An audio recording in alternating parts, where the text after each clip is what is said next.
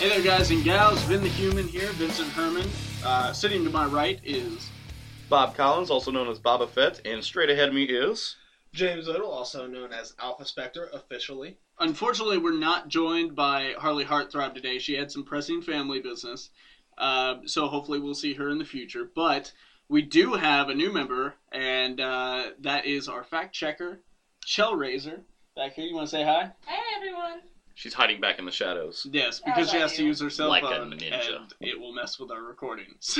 All right, guys, we've got a lot for you this time. Even though we filled 2 hours last time, there really wasn't much to talk about, and we're trying to do a shorter podcast this time, and we have way more to talk about. Well, we're not going to go panel by panel through a whole trailer. Yeah, well, I did bring Kingdom Come.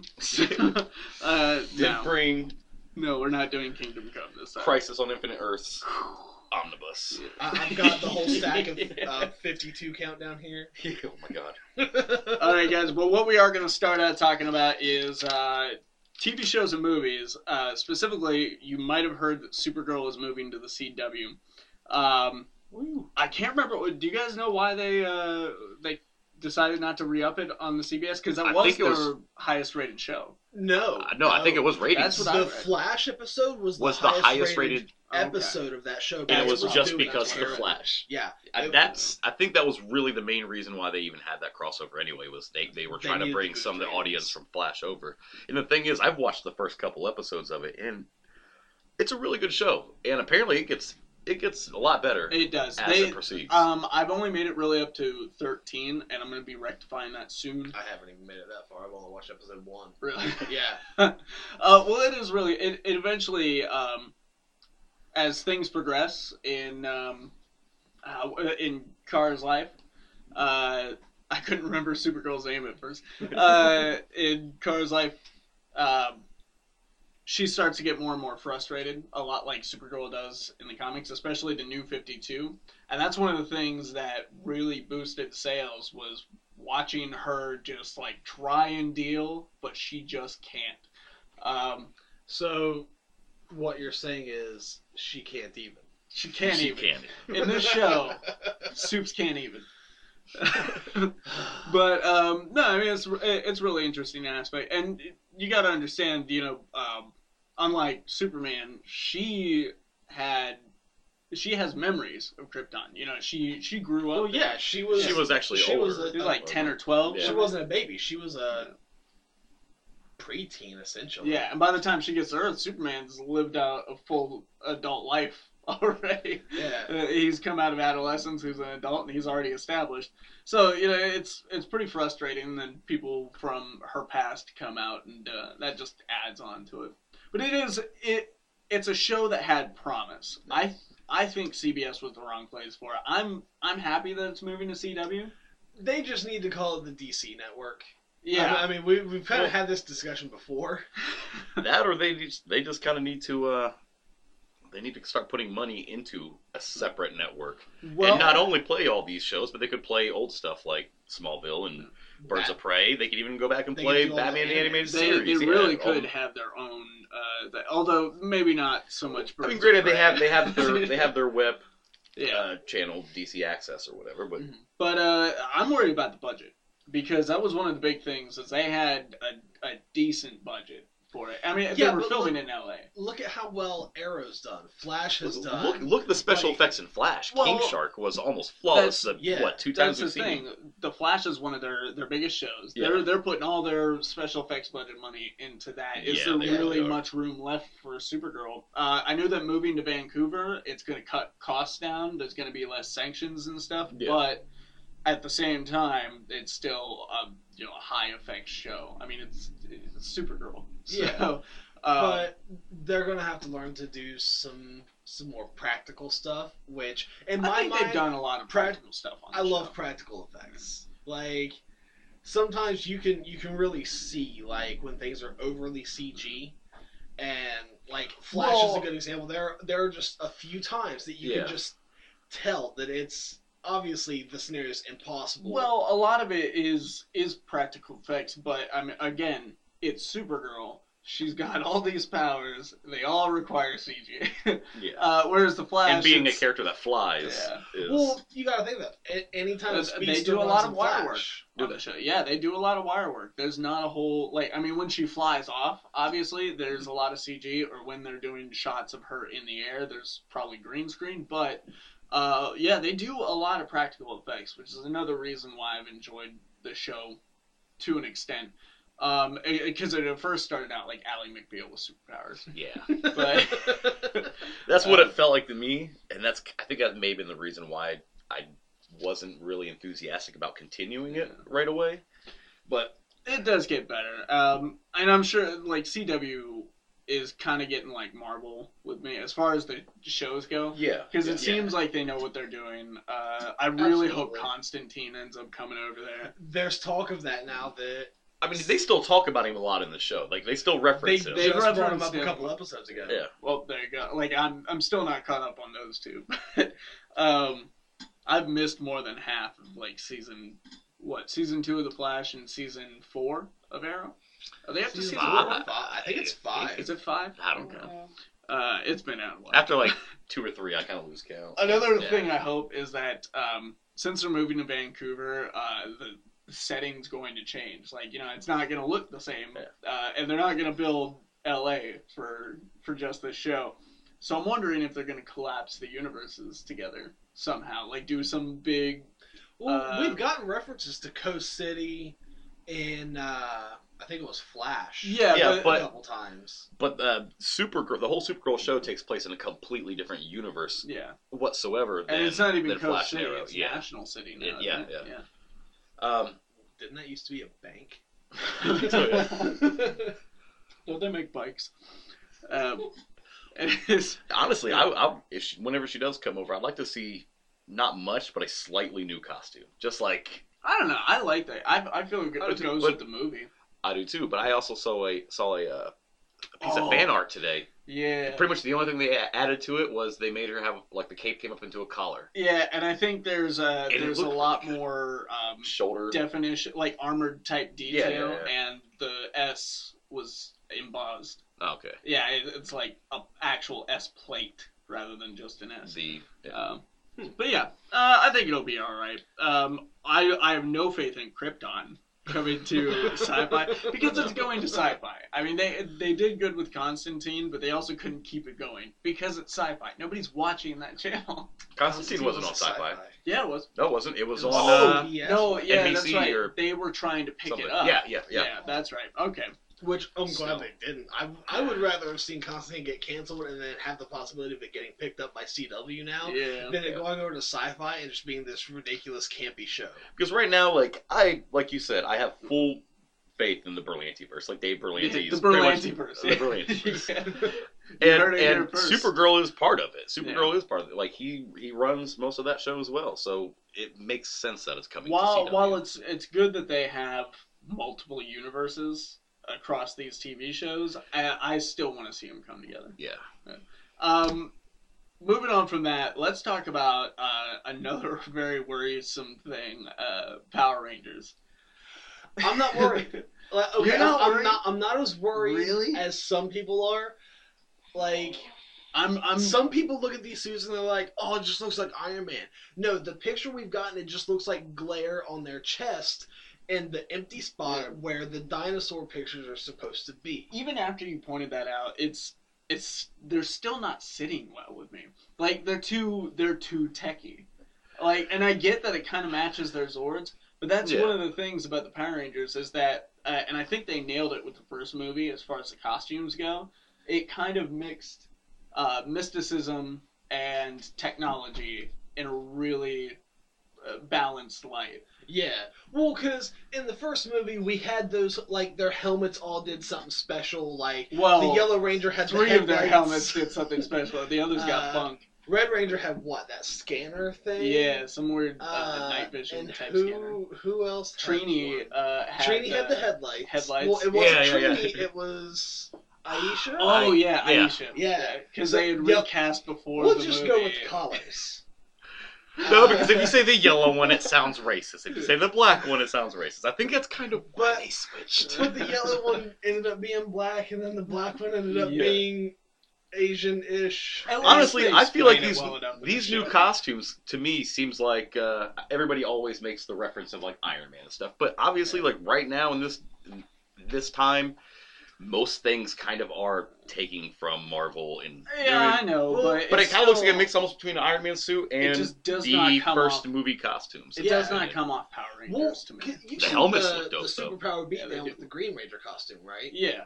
See, Like that's a good. That was a good one. That's yeah. a good upgrade. Like I think because it still felt even the so White much. Ranger. It still felt so much like the original classic. costume, but they added in like that almost like honeycomb design and stuff. Yeah. Added in the gold a little more on like top. gave it some accents, a little bit Yeah. more of like. Another reason the costumes worry me is because where they're so armored and stuff, there's no way they're building practical suits that are going to be able to do everything. So we're going to see a lot of CG in these costumes, and that is going to throw me off. I mean, I know it's probably got a decent budget, but there's no way it's got like Marvel money budget to where it'll be seamless. No, I don't know what the budget has been set for. It is, And they're going to be But blowing that who's- budget on the Zords.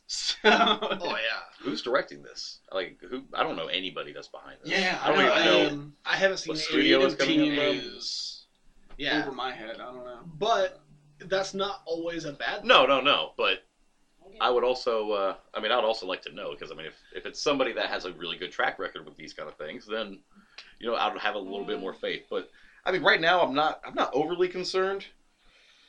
There's other movies and other remakes that I'm a little more concerned about than Power Rangers, but Yeah. The director's Dean Israelite. What has he never. worked on? Not a whole lot, actually. Really? He's done a couple of shorts. He did Project Almanac in 2015. Project Almanac. Okay, that looks like an interesting. Yeah, I never that watched was that. Mila April Kunis. Land. I don't know. No. That's where they were like I think they were like jumping around in time or something. Department of Something Nothing. really weird. I remember it was one of those. I remember wanting to watch it when it was on Netflix, but I don't think I ever got around to it. He has. But like you said, like honestly, their track record doesn't really necessarily mean anything. I can't remember the director's name, but the director of Deadpool.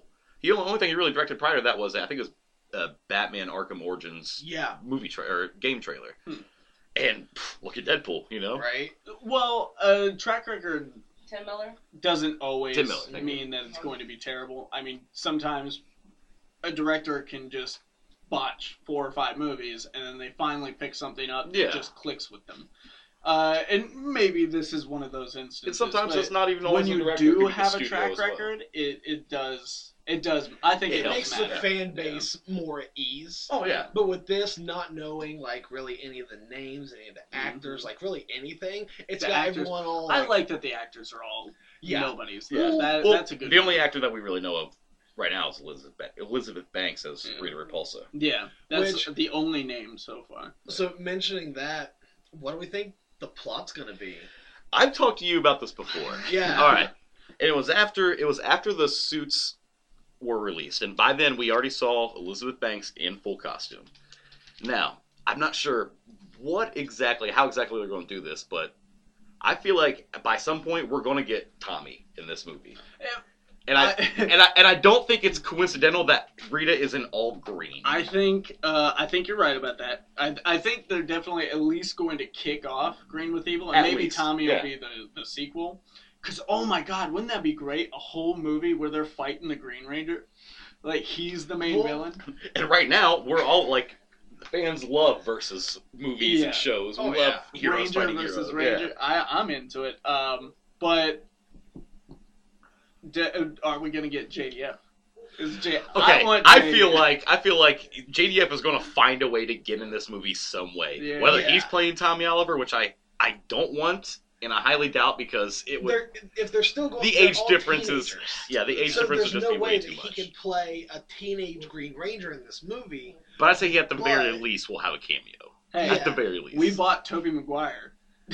And we also But we didn't have Tobey He was- Maguire years prior to that He as was a 32 Spider-Man. when he I did know. that. I know. well Look we at Chris also O'Donnell had, as Robin. Oh, A yeah. grown man playing a boy wonder. Well, look at spoiler alert, Tony Stark. What they were able to do with yes. And with this CG, you know and what? we'll get to that here in a little bit. I do want to say But- this.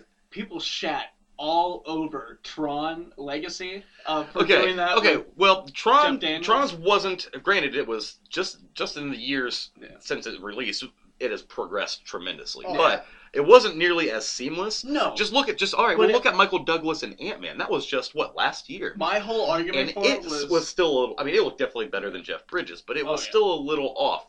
Yeah, Jeff Bridges. I said Jeff Robert Bridges. Downey Jr. But was it looked flawless. when I It blew saw my that mind. in Tron Legacy, I wasn't thinking about what it was. I was thinking about where it's gonna go. I was Yeah. like, think of all the shit that can be done with this.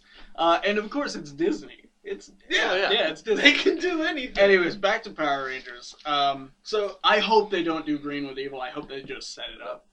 well, there's so much that they can do. Like, from what we grew up on, there's so much they can do starting out before Green with Evil.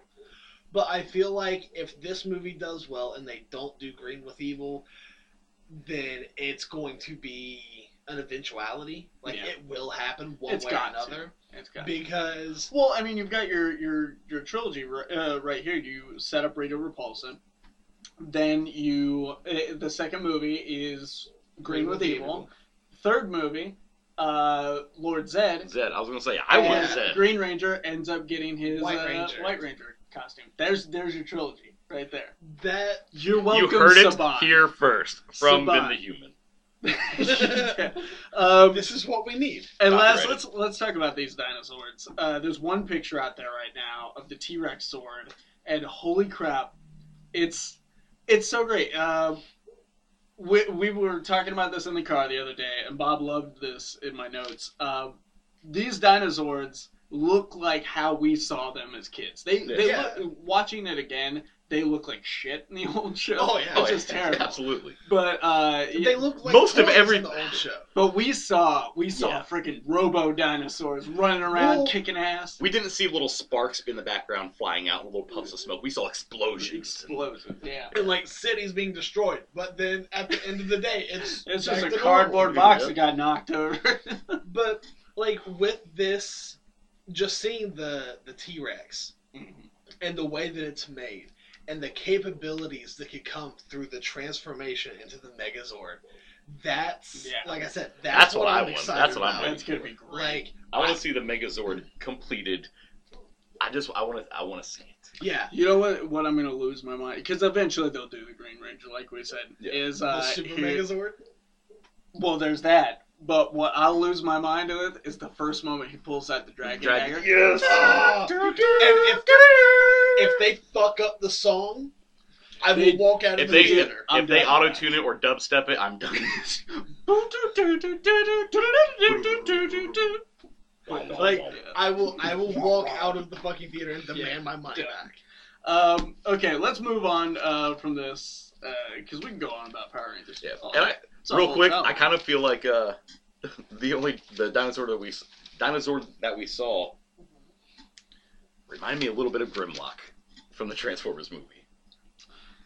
Yeah, but I little mean, bit, I yeah. feel like it Yeah. has to be. Because Yeah, well, Grimlock yeah. is like, It's a giant robot dinosaur. What else I is it just- going to look like? Well, I just get a little depressed because I was Also- so excited for the dinosaurs. and I then just it was shit on your parade. that didn't I? first 5 minutes is amazing. Holy shit, and then they just keep doing the exact same thing for a solid 20 minutes, and then they forget about them. They go away. So, Fuck that real movie. quick, that being said, that could be our potential reference point for how some of the other Zords are going to look. Yeah, more or less. I'm all right with it. But all right, moving on. Let's talk about comic books, guys. Woo. Something new to the podcast. Yeah. we, This is our. we talk about comic books. Well, I mean, If- fan base, whatever. I don't even read them. What are comics? Yeah, Awesome. no, Awesome. yeah. Is that? Bob's pointing out the white fingerprint on the I thought- cover of my Punisher #1. I thought you had something on it. I didn't realize it No, was. yeah, it's Full It was warning, just Marvel stupid, shitty comic. Marvel Yeah, printing. Covers. careful with your Marvel comics. If your hands are prone to getting clammy, don't hold your Marvel comics. And I- Especially if there's usually- black on it. It always seems like people pull the black ink Yeah. right off the cover. I usually try to keep my hands clean when I try. See, this right Sometimes here, I'm You read your books a little more delicately than I do. I watched it last night, and is how I read. Like, I will leave it on the table. I put my bag and board horizontal across my hand and let it lay across. I've got a perfect hand placement thing going on. He has a podium he puts it on. There's white little gloves. tweezers. Yeah, little gloves. There's white gloves with little chanting tweezers. in the background. All right, guys. I'm gonna kick us off here. We each have one book a piece that we're gonna talk about, and we are not gonna go panel by panel like we did last time. That was a fiasco. We're all good on that. That's right. We didn't go into that. No, we didn't. But it's okay. It's okay. Yeah. You're good. We decided on one book apiece because we had so much to talk about. What you didn't see is I nonchalantly grabbed my second book and hid it underneath the table because I thought we were doing two. All right. I'm going to talk about Punisher #1, guys. And this is actually kind of a groundbreaking Punisher issue, only because this is the first time it's ever been written by a woman, Becky Coolin. And just judging on this issue, we'll jump ahead a little bit. I think it's going to be a decent run. But what we get in this issue is there's this big drug deal going down with this new drug. Basically, when you inhale it, it gives you like temporary psychopathic super soldier strength. And the whole thing's being super soldier strength. Oh yeah. And the whole thing is being enforced by this guy named Olaf, who's this really begrudging. He comes off as a vet, and you find out later that he is a former Marine. And then we're also joined by DEA agents who are overseeing the entire thing. And really, for the first 5 or 6 pages, it's just these two groups, the drug dealers and the DEA, talking about their plans, what they need to get done, and blah, blah, blah. And then they're standing there, the drug dealers are standing there talking, and then all of a sudden a friggin' wall fucking explodes. And you're watching what's going on in the security cameras, and it's the Punisher comes in. And he just starts killing everyone. No real lead up to the Punisher. Like, you see him in a dark alley for a second, but that's about it. And then he just comes in and starts killing these guys. Strip toss. The Punisher's in a dark alley. Right? Really out of character castle here. Weird. But he ends up killing a bunch of these guys before one of them takes the drug, and doesn't really fuck up Frank too much. He has a little trouble, but you alright? Yeah, I'm picking up things. They're falling apart. And he ends up killing that guy too. But while this is going on, Olaf, our enforcer guy, has killed 2 of the drug dealers because they're freaking out. They don't know what to do, and he can tell that this whole thing's a bust.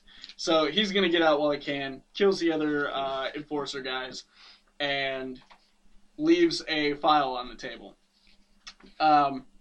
So Punisher finishes killing off these guys, and all of a sudden Olaf comes out from the darkness with a gun and starts talking to Frank, and it turns out that they knew each other from the old service days. And Olaf's telling him, hey, these guys were kind of assholes to me the whole time. I was just kind of taking a job. They treated me like shit. I really don't care that you killed all of them. But you basically know how fast I am, and you really don't want to bring a cinder block to a gunfight, because Frank is holding the cinder block that he just smashed this dude's head in with. Never bring a cinder block to a gunfight. Frank throws it down, and he's like, hey, I left you all the information on these guys in a file on the table in the back room. It's all yours. Don't bother following me. Semper Fi, Frank. And he just leaves.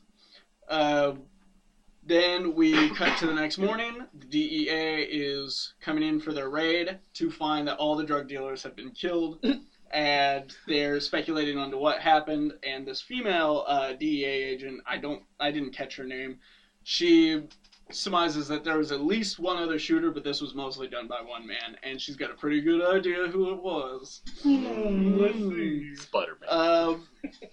Then we cut to a few panels of one of the guys who's behind all of this talking to the guy who is totally behind all of this. And the lower behind all of this guy is, his name is The Face, and that's all they call him. And he's working on something. There's a bloody knife sitting by. He's hammering a nail into a board. And they're talking about Frank Castle, what needs to be done about him. And then our last page here is just a full page spread of this guy standing in front of a wall full of plaques that have faces nailed to them. Is he at Joker's house? Because that's exactly what that reminded me of, is the peeled face. And he's the guy asks him, I know your schedule's pretty busy, but can you handle the Punisher? And the face says, I'm pretty sure I can find some space to fit him in. Obviously referencing the wall. And that's how that issue ends.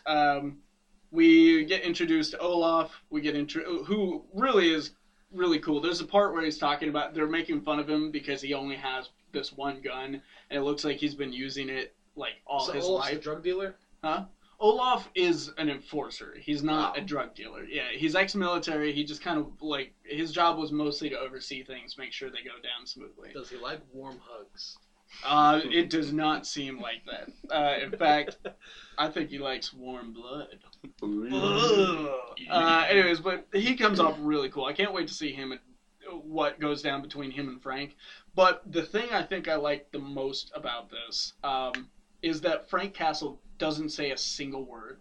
There's not one speech bubble for the Punisher. He just kills. He kills, and then he gets the file. What's the creative team on that? We've got artist Steve Dillon, color artist Frank Martin, letter VC's Corey Pettit. Writer is Becky what? Oh, the writer is Becky Coulin. Like I was talking about at the beginning of the book. Oh, I'm sorry. I was not paying attention, obviously. The artwork is kind of, it's not bad. It's just generic. It's just yeah. It's kind of a typical Punisher book story. I mean, it's not JRJR, but it's yeah. We won't get into that. But anyways, I enjoyed the book. It's a little lackluster for a number one. I'm hoping it goes somewhere, really, because they fall into this trap. They start out this way, and then they just stay this way up until the last few issues because the book's already been canceled. And so they're just bringing out all the good shit right there at the very end. So I've got high hopes for this book. Should turn out pretty well. Bob, what are you going to go with? I think today I will go with, it's technically an issue 2, but we've got Grizzly Shark Returns from Image Comics. It's this incredibly crazy fun, just absurd tale about a great white shark that lives on land that acts more or less like a grizzly bear, obviously, but he can smell blood from a mile away, and just it's absolutely. Except for the fact that he mostly travels through the treetops. They never really explain how he moves, what he's swimming through. It just happens. He just is. He's just floating around. And that's the kind of ridiculousness you can expect from this book. Yes. Oh my gosh. That sets the stage. Well, the creative team, I'm probably going to slaughter their names, but it's Ryan Otley and Ivan Placenta. Placenta. That's exactly what I wanted to say. Placencia, whatever. I have no idea. I'm not going to try. But, kind of recap on what happened last book. I don't remember all the characters' names, but the main characters that we really got to worry about is a kid named Kyle, who his father got eaten the last issue. The whole bottom half of Kyle got eaten in the last issue. His father put him in, dipped him into a bonfire to kind of sear off the wound, and somehow survives. And he's with a giant special redneck man named John Bob. I think, yeah, John Bob. And John Bob, apparently last issue, killed the grizzly shark by just punching straight through him. Literally, just punching straight through him. So where we start on this book is, ladies and gentlemen, pretty much, forewarning, anytime you see blood in this book, if somebody has a scrape on their knee, they will die. Guaranteed they will die. They are essentially red shirts. They're already written off. They're the stoner and the slut in a horror movie. They're going to die first. Yeah.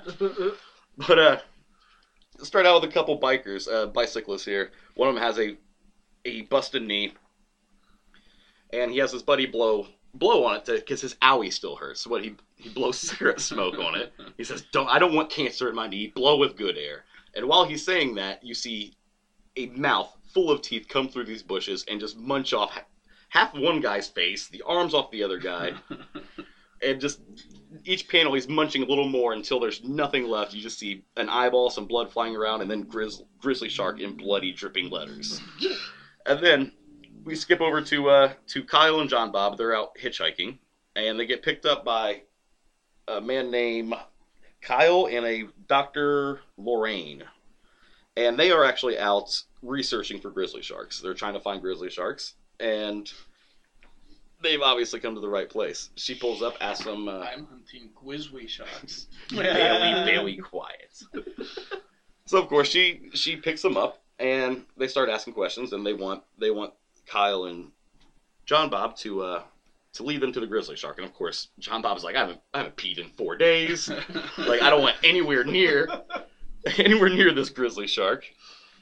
And Kyle, he doesn't say a word up until now. Just slams on the brakes and makes him get out. Tries to get Kyle to get out. And finally, Kyle, or what's his name? Yeah, Kyle tells Donnie. Oh my God, I got these names all mixed up. All right, the half man is named Donnie. Kyle is this. I told you I was completely unprepared for this episode. Kyle is this big burly man who just stopped the car. He's trying to get Donnie, the half guy, out of here. And he keeps telling things like, well, you can talk the talk, but you can't walk the walk. He's making little funny puns that he has no legs. He's like, come on, step out of the car and try to kick my ass. Until finally, Donnie gets so mad and can't control himself any longer that he somehow urinates through some kind of hole at the bottom of his stump right into Kyle's eyes, pushes Kyle out of the car because they're trying to make a getaway. Yeah. Kyle gets his finger stuck in the door. Eventually, he's running next to the car while it's going full speed. They hit the brakes. He flies off, rips his fingers off. Blood goes flying everywhere. And then you see a panel that says 1 mile away. Just shows bushes. And then you see a red eye and bloody teeth pop up out of the bush. And with the onomatopoeia words just rustle, rustle, whoosh. So apparently the grizzly shark can travel a mile in just split seconds. And smell blood in the air like a shark can smell blood in the water, apparently. Yeah.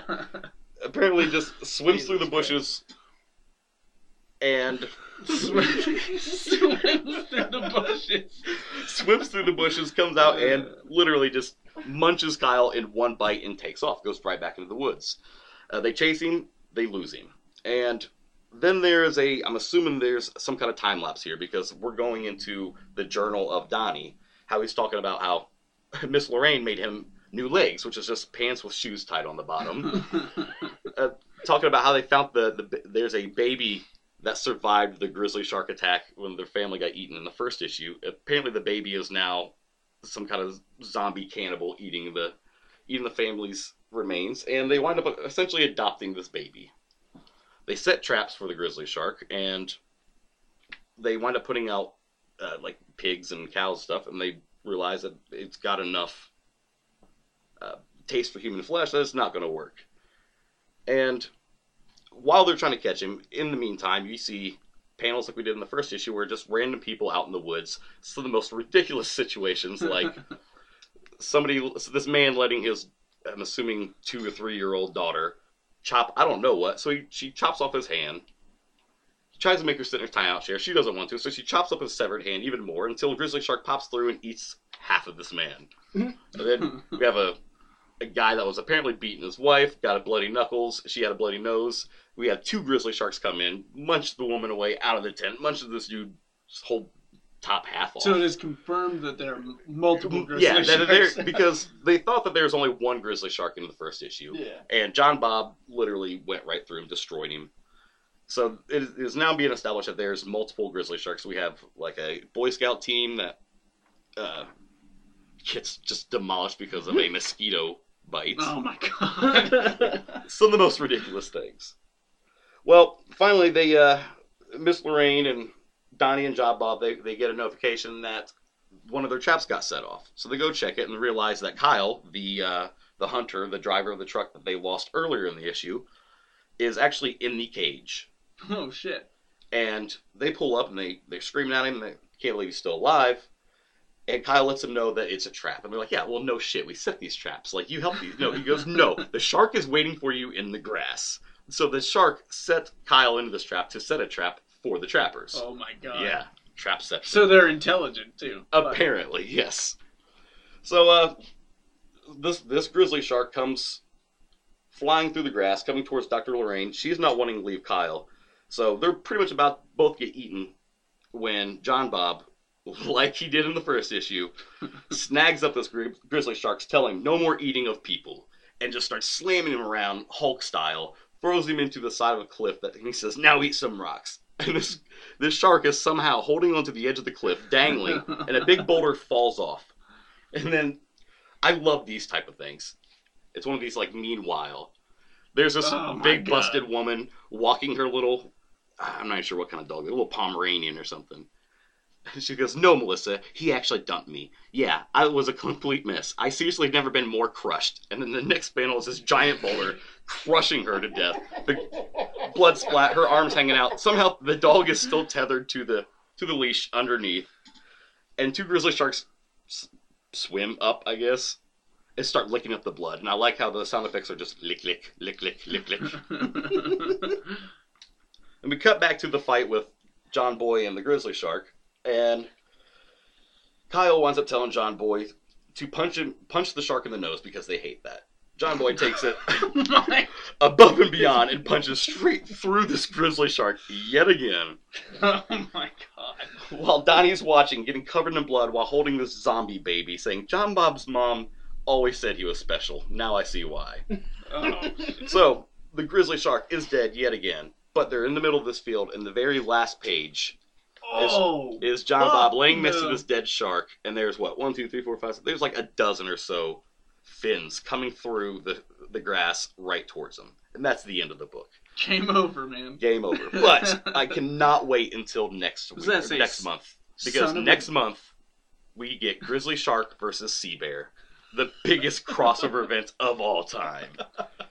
I like how it said one of the Son last, of a damn it. Yeah, one of the last speech bubbles. And I love these Son speech of a bubbles. damn it. At the very beginning, the bicyclist we're talking about, whenever the shark came through and bit off his arm, his exact words was, "Oh my OMG." The writing in this is so purposefully ridiculous. I love it. It's just nonsense. All the art, the concept, like you said, every bit of the word bubbles are just they're ridiculous, but in such a fun, good way. Yeah. It's right up there with some of my favorite, just weird off the wall comics with like I Hate Fairyland. Yeah. I'm telling you what, B horror schlock in comic book form. There's very, very little that comes out from Image that I do not enjoy. This is definitely one of those ones that all right, I don't know the history of this book, but I know that apparently Grizzly Shark and Sea Bear has been a thing for a while. Yeah. And there was a letter from the writer at the end of the first issue, was explaining a little more in detail about why Grizzly Shark's coming up before Sea Bear, because they're supposed to come at the same time, but the writer of Sea Bear has other projects, got behind on. But yeah, I'm definitely excited for this big fight in this next issue, because who doesn't want to see a bear and a grizzly bear and a shark fight? Wow. Especially a grizzly shark and a sea bear. And a sea bear.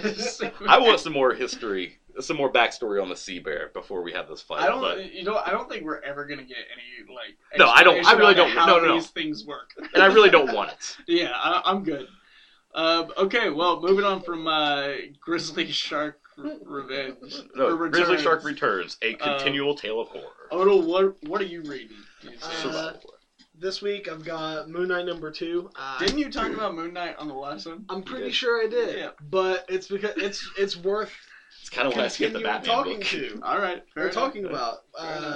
See the team on this. We've got writer Jeff Lemire, artist Greg Smallwood, and color artist Jordy Belair. So the last book we kicked it off.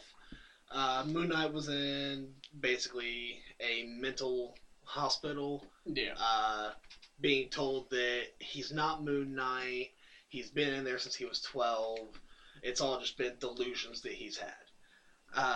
So we come into this one, and the very first thing we see is what looks like you opened up a notebook of just his scribbles.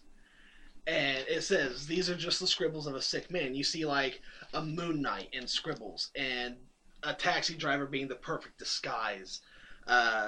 He says, weapons of war, grappling hook, fits inside of his billy club.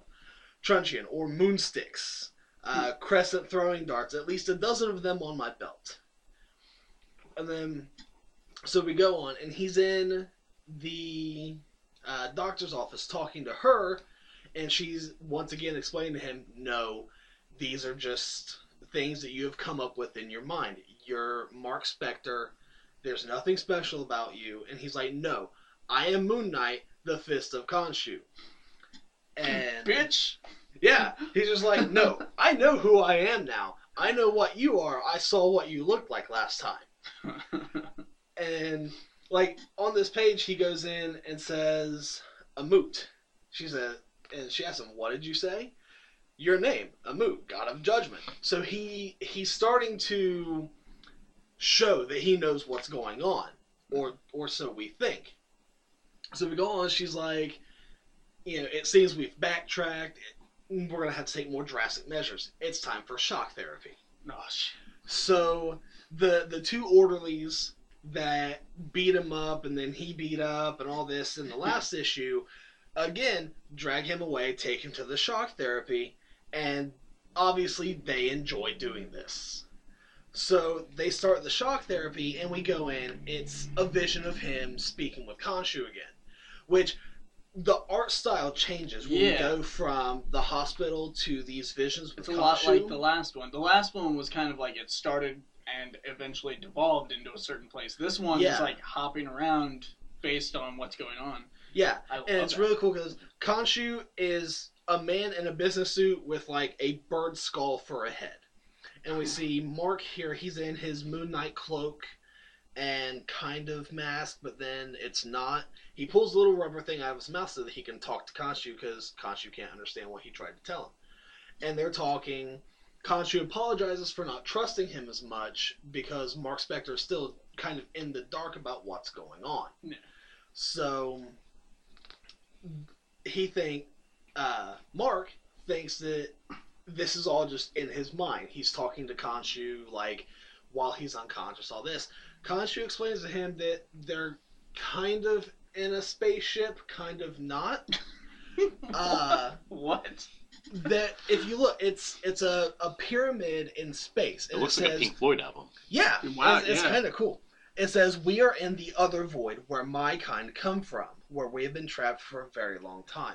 So it's a place that is out of time and space, where they can communicate. And he goes on to explain that the reason that Khonshu is able to work through him is because Mark Spector has a weak mind. So these different gods are able to influence other people with weak minds. And that's what's been going on. Like, that's what he explains, is that what he saw were other people being controlled by these gods. But one of them, Seth, the cat god demon from the last one, has actually managed to escape this other void. Yeah, other void, and is actually physically in the real world. So that's why everything's so changed. And so he explains that, they have work to do. There's other people from Mark's past that are going to help him out, and other people allies on their side that are being influenced by other gods coming in to start helping him soon. So he has to go back. So Khonshu hands him the rubber mouthpiece and is like, you should put this back in. It's going to hurt when you go back, basically when you wake up. And we see him wake up wide-eyed, getting the shit shocked out of him. And the two orderlies say, he's cooked, Bobby. Damn straight, Billy.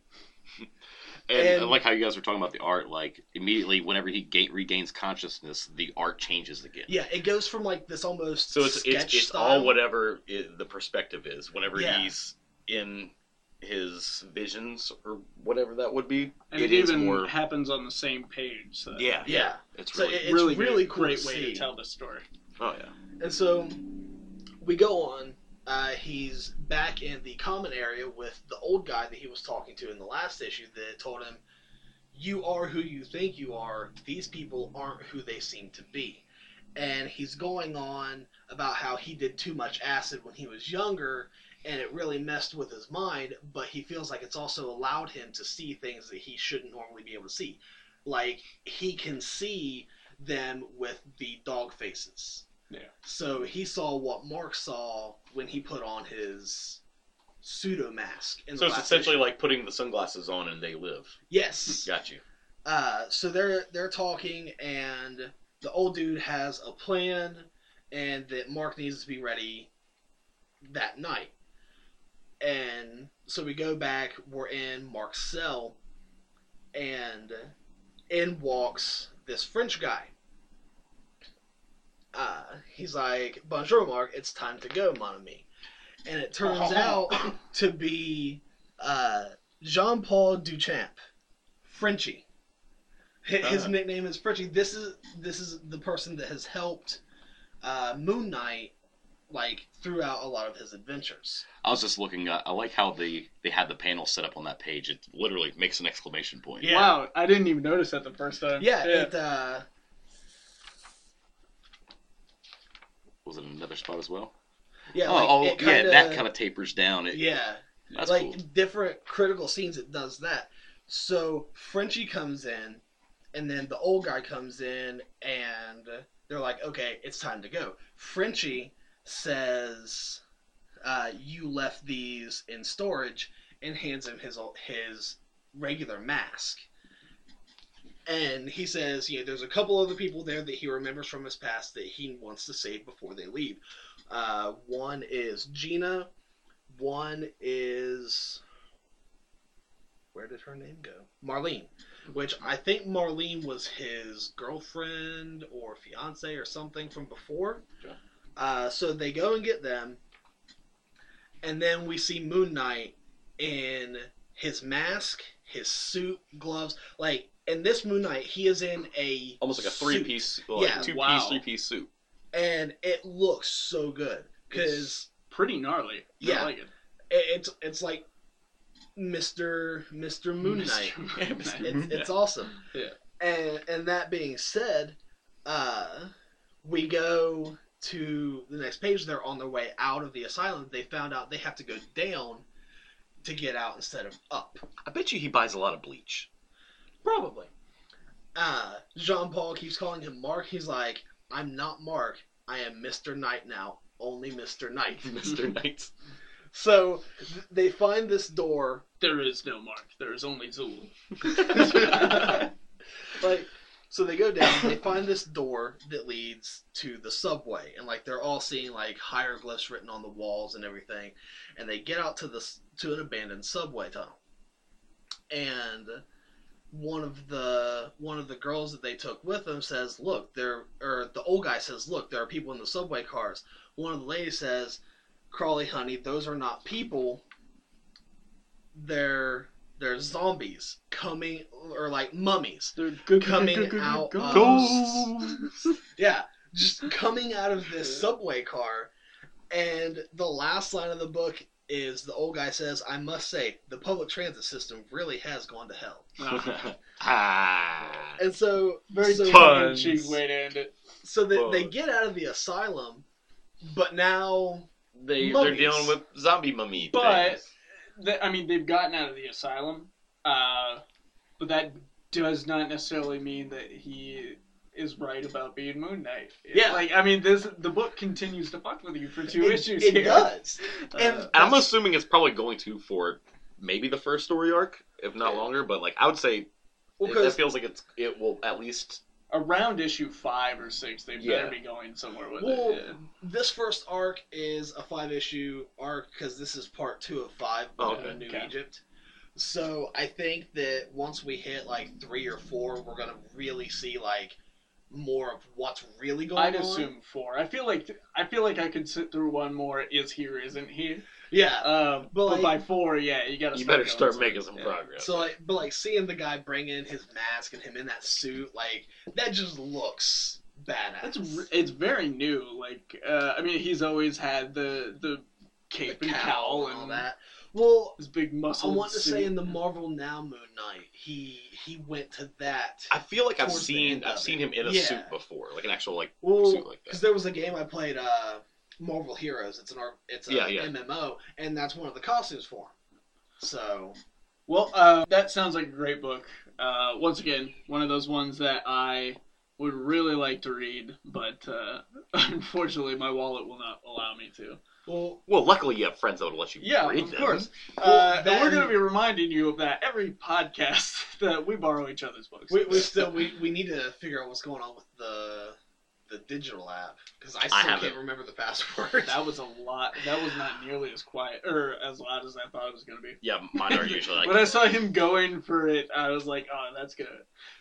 He's sealing his book. In a resealable he's got bag. the resealable bags and boards. Because Inner Geek has spoiled us on good Oh my bags and God. boards. I ordered 100 bags and boards online. It's been a couple months ago. Yeah. And I realized when I got them, they weren't resealable. I didn't want to have anything to do with it. I gave like half of them to Bob. I mean, heck with it. Since we already mentioned it, shout out to Inner Geek in the Ashland Plaza Mall. Inner Geek is our one-stop shop for all comic book needs.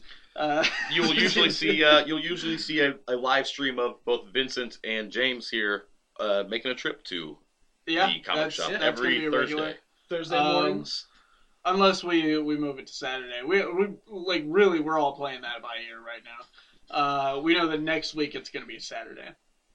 Or it'll be Thursday. And by that I mean tomorrow, because this is going up on the 15th. Yes. So look out for the live feed tomorrow if you listen to this today. Man, how about that weather today? Future. It was nice. It existed. It happened. It The was weather weather. did It was happen. kind of a. It was a day. It was a cloudy, sunny, rainy, dry day. All right, let's move on from this. Actually, Southern Ohio, all of the above. All the above. And let's talk about something that is kind of a nerdy topic. It's a different kind of nerd.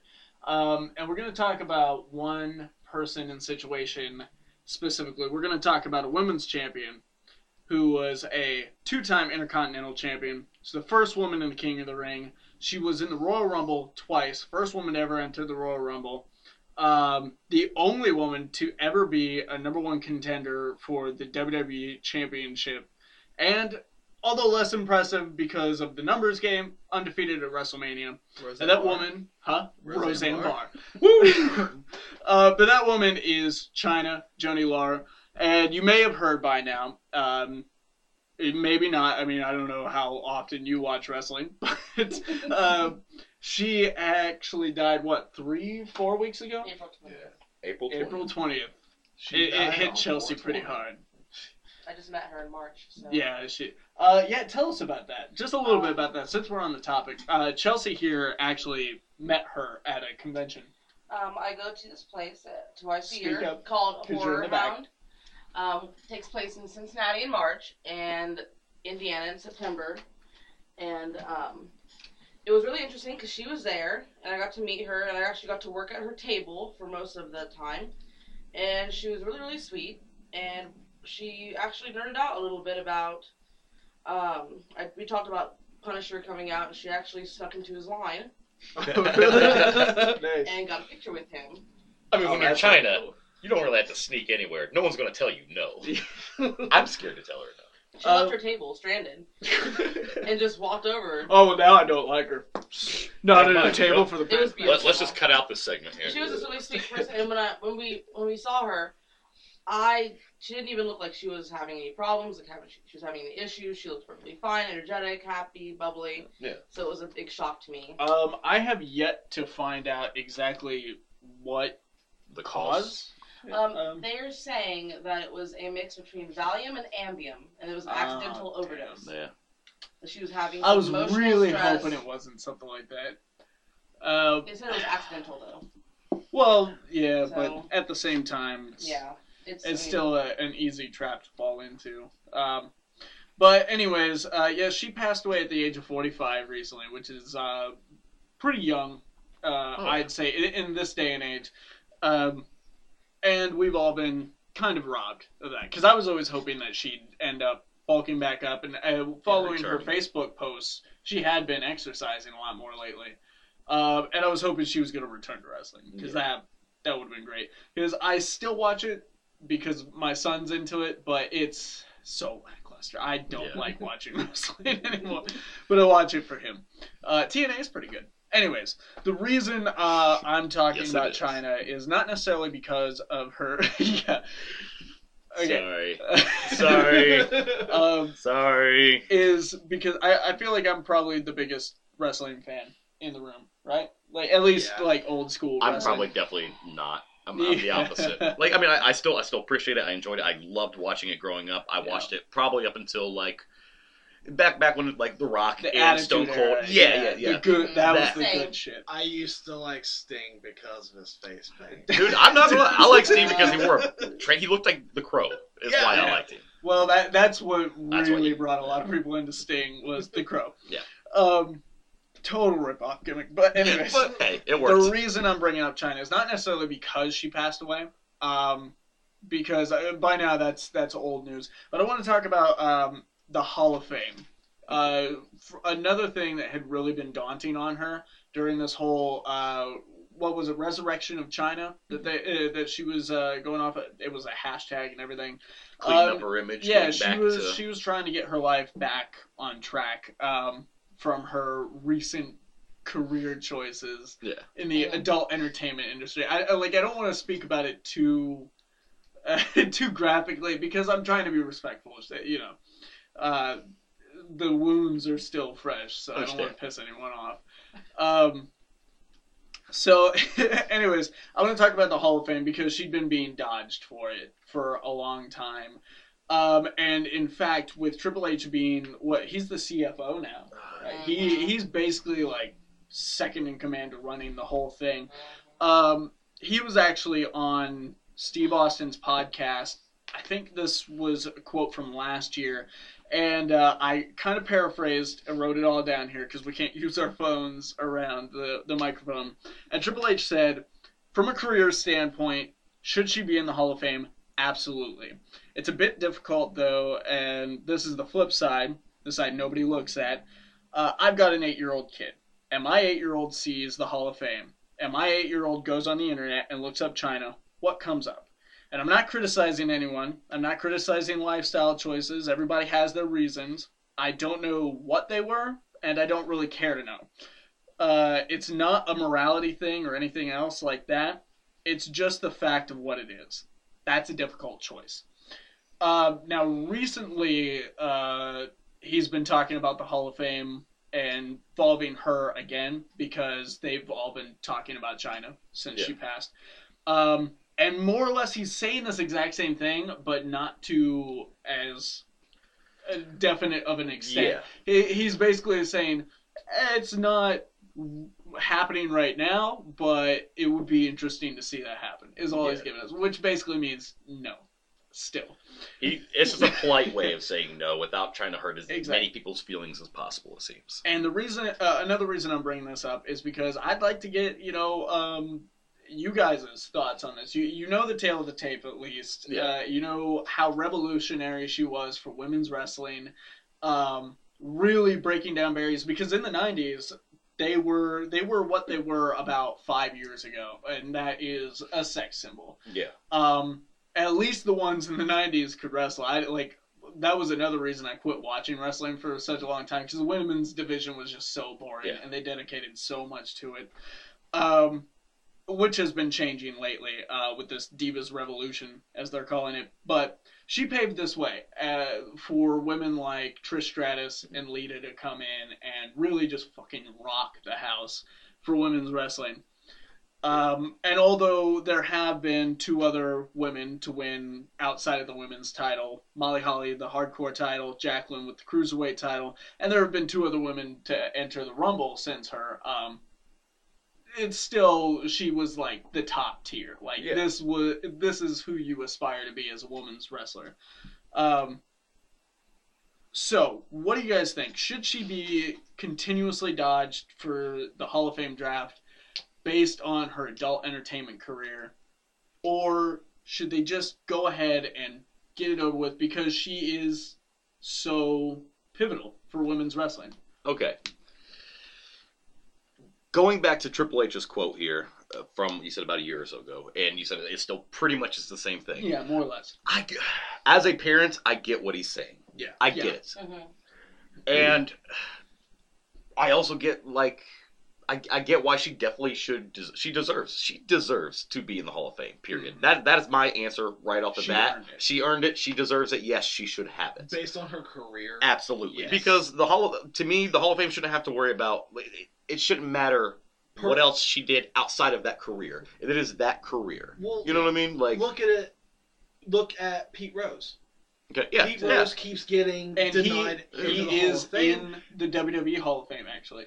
Really? Yeah, What? he's in the WWE. There's a celebrity wing, and he is in it. But Snoop Dogg was the most He's recent denied entrance because of things in his personal life. Yeah, Things that didn't pertain to his career at all.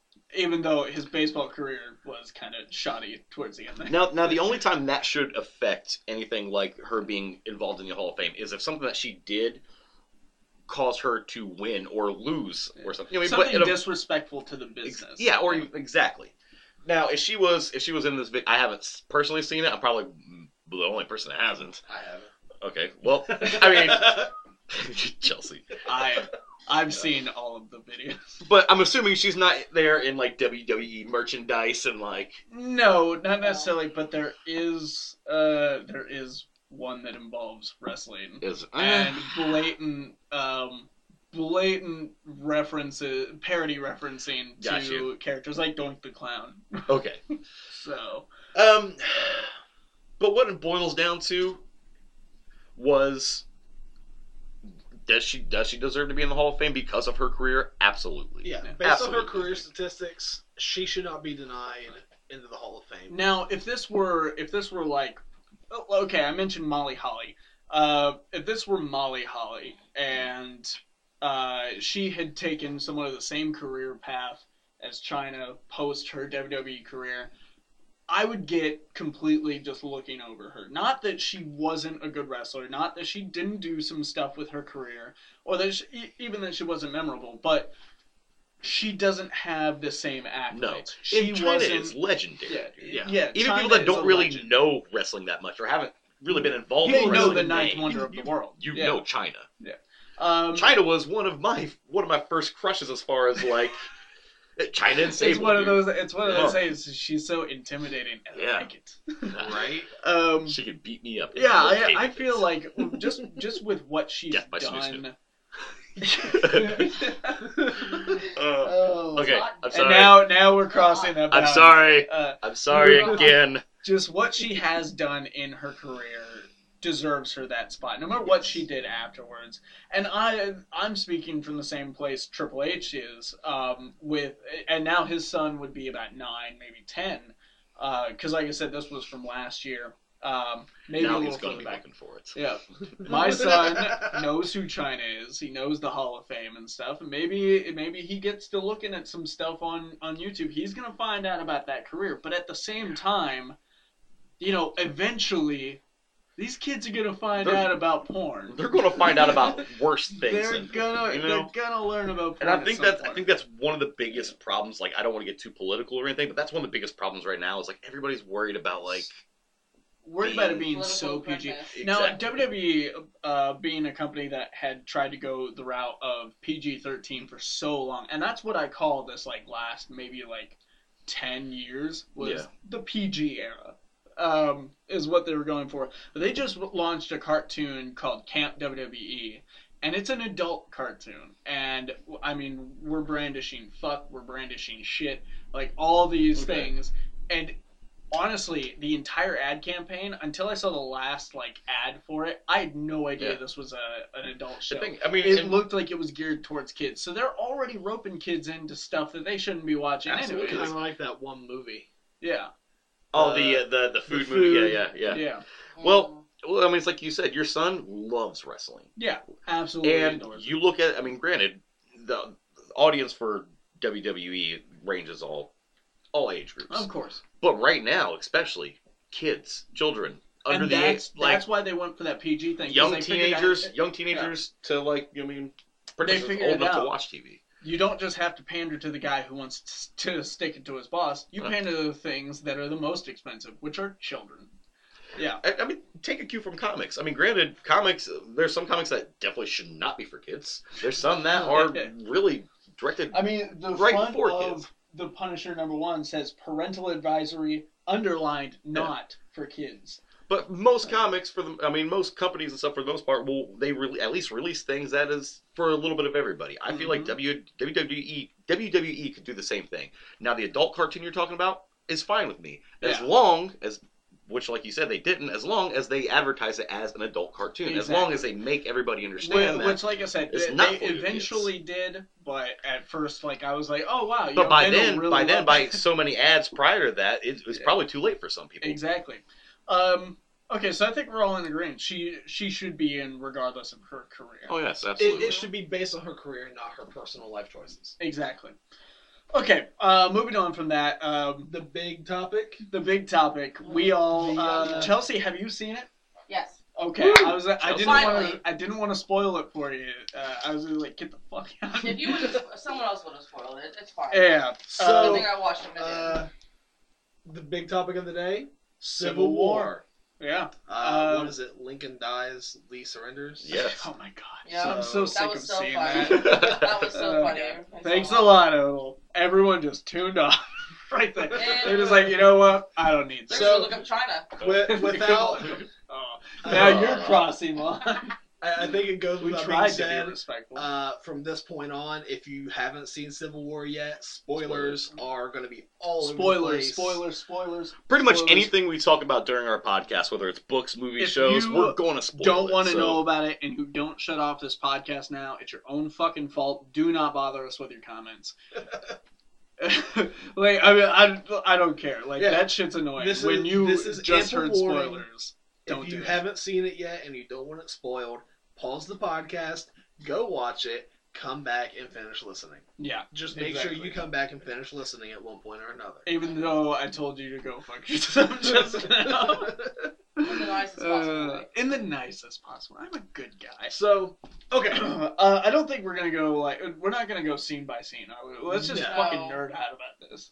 'Cause So, that's what I want to do. All right, well, what do you want to talk about first as far as it goes? Spider-Man. Oh, let's talk about Spider-Man? Let's Spider-Man. talk about Let's talk Spider-Man, about dude. Spider-Man. Dude, he was perfect. And I'm not using that Oh. word lightly or with Oh my rose-colored glasses. He was perfect. In every way, too. In every Yes. way. I think, like I've said from the get-go, I was completely okay with getting a much younger actor because I want that Harry Potter effect. Yeah. I want to be able for us to grow with him to a young 20, to the hero that And we were so getting many to. iterations of Spider-Man are so great because it has those elements. Like right Oh, yeah. now, Peter Parker in the comics, he's billionaire running Yeah, his yeah. own company. But it's we've about still time. got Miles Morales Spider-Man, and I Yeah. love this book. So Yeah. there's that part, I think I said this on the last podcast, on episode 1, there's this part in the last issue where he just goes off in his room, is bitching about his parents because he's grounded. yeah, And because his grandma that's comes in very and takes his cell phone. Imagining Yeah, taking it's- off of the Avengers. It's Yeah. very high school, Oh, yeah. relatable type Exactly. imagery, and that's what we get with the Spider-Man. Like, he comes home, like he tells Tony, he's like, "Man, I had a great day. I made my train, nailed this algebra test, found a great DVD player just laying there on the ground, and now this." And now you coming. Yeah. It's so great. I love that he's been established for, what do they say, 6 months already, and they show Yeah, kind of he's like about little 6 or 8 bits of. months. in. Yeah, Yeah. we get those few clips Mhm. of like him catching a fucking car against a bus. Oh, God, that was And so good. it's like Stark's like, that's gonna be like 3,000 That was pounds. one of That's those things. impressive. I looked over at Bob, or was he? Did you go with us? No, Okay, yeah. Me and Oda Yeah. went for the Thursday night release. Yeah, okay, and then with the you guys went from MP. when I went. I leaned over to Odell, and I was like, "You forget how fucking strong Spider-Man is." Well, because Yeah. that's always been one of his things, is the strength relevant to a spider. Yeah, So, like, But most times it's him either using innovative ways to end the fight or Well- his wit or intellect Yeah. to get into it. There's I rarely ever see him use his strength in the comic books. Well, if you think in it was, I think, the second one with Tobey Maguire. Yeah. He stops the train. Yeah, that was one of the first things I was thinking. But I think he was also, he was tethered with his... He was using webbing and all that, but still, that takes a lot of strength, even with that webbing, to be able to do that. Yeah. So that, in those early movies, showed his strength. I don't think we really got much of that with the Andrew Garfield. Now, what would need more strength? Stopping a train like that? Or bicep curling a helicopter? With Bucky in it. Now touching on that, I love that scene so much. That scene, and if you see some of the special effects things that they did, that is actually. I think we actually shared it on our. Yeah. Like trying to pull in a moving fucking helicopter. I don't. Those are actually his muscles. No, if you watch that behind the scenes stuff, you notice that the helicopter is on some sort of it's not actually moving. He's actually holding on to it, and he is a friggin' helicopter. And I'd say he is like flexing real hard, but no, he's not like actually holding there's pieces of a helicopter there on a rig. But at for the same safety time, he's obviously straining with this, and this is a real stunt. He is pulling on this helicopter that's being pulled away from him. And I think they did a good job with that, because that really does go to show you. I love that whole scene. Where from the moment he enters and runs in and just basketball slam dunks to grab this friggin' helicopter, to pull it down, and then while he's getting drugged, he's grabbing at that guardrail, and the helicopter's having trouble dragging him, and that whole moment is just fucking Bucky's great. Like, fuck it. Dive bombs the helicopter, almost decapitates Cap. Yeah. Oh my god, there were so many times I was like, are they gonna hit him with the fucking blades? I was like, can he withstand that? No, he could not. No. Cap can bleed. Yeah. He can be decapitated. Well, let's go back to Spider-Man. Yeah, there's so much more on Spider-Man. Oh man. A lot of people said that Spider-Man took the show from Robert Downey Jr. Well, absolutely. Took the show entirely. I think I agree. I definitely agree. I think they worked really well together. Yeah. They did. I agree. But on screen together. If we're talking about the airport fight, Spider-Man steals the show. Yeah. But they worked well together. And in the trailer, the first trailer with Spider-Man we're kind of led to believe that he shows Spider-Man up comes crazy. in towards the end of that airport fight. But it's the beginning. And I called that months ago. I told you whenever they first showed the lineups, showed the lineups of each team. On Tony's team, there's a spot in between. I think it's Black Widow. Yeah, they removed Spider-Man. Yeah, I was like, how much you gonna bet Spidey's gonna be there in the movie? Sure enough. And then you get to that point in the movie, and that lineup is not missing that spot. It's got Spider-Man. They start running towards each other. He's like, they're not stopping. They're not stopping. Keep going. I like that he salutes Captain America. And the little moment where Cap's like, where are you from? He's like, Queens. He goes, Brooklyn. Just that little moment, while Spidey's holding up, what was it, the plane or something? It's the loading bridge. Oh, yeah. The whole time they're having that conversation, I think it's a tanker. No, it's the the tanker got thrown at. It's the walkway that people walk onto. That's right. The boarding walkway. Yeah. And he's just holding up this walkway, having this conversation with Captain America.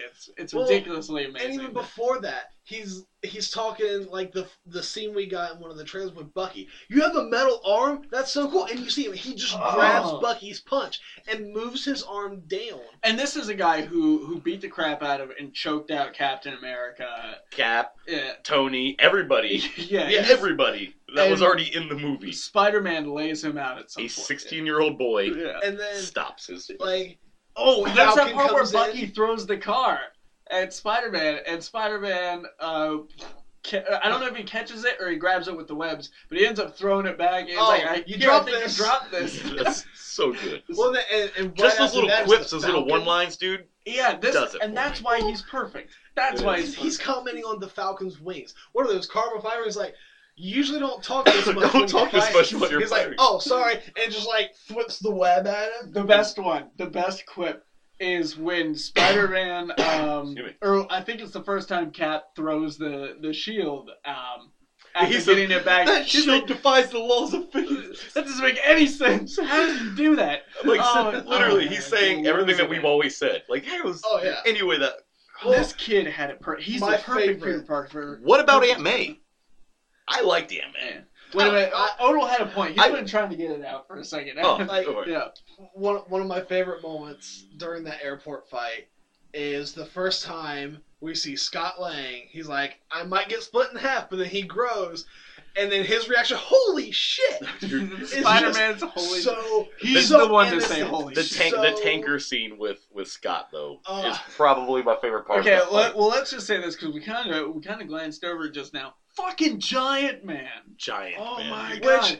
To those of you that paid attention, it kind of got leaked by it was leaked a while Lego back. and the Funko Pops and all well, that. not necessarily paid attention so much as, like, actively spoiled it for yourself, because those are always labeled Lego reveals big thing about the movie, and if you click that link, you even click on the comments, I avoid that shit like the plague. So I had no idea Giant Man was coming. Like, just seeing him, Rhodey stepping on his chest, like holding him down, and he's like, I got something big, but I can't hold it for very long, and I might split out in last half. time I did it. Passed out. Last time I did, I was in a lab and I passed out for 2 days. And he does this little thing on his wrist, and then just grows and just grabs Rhodey and is like swinging him around. Oh god, it was so great.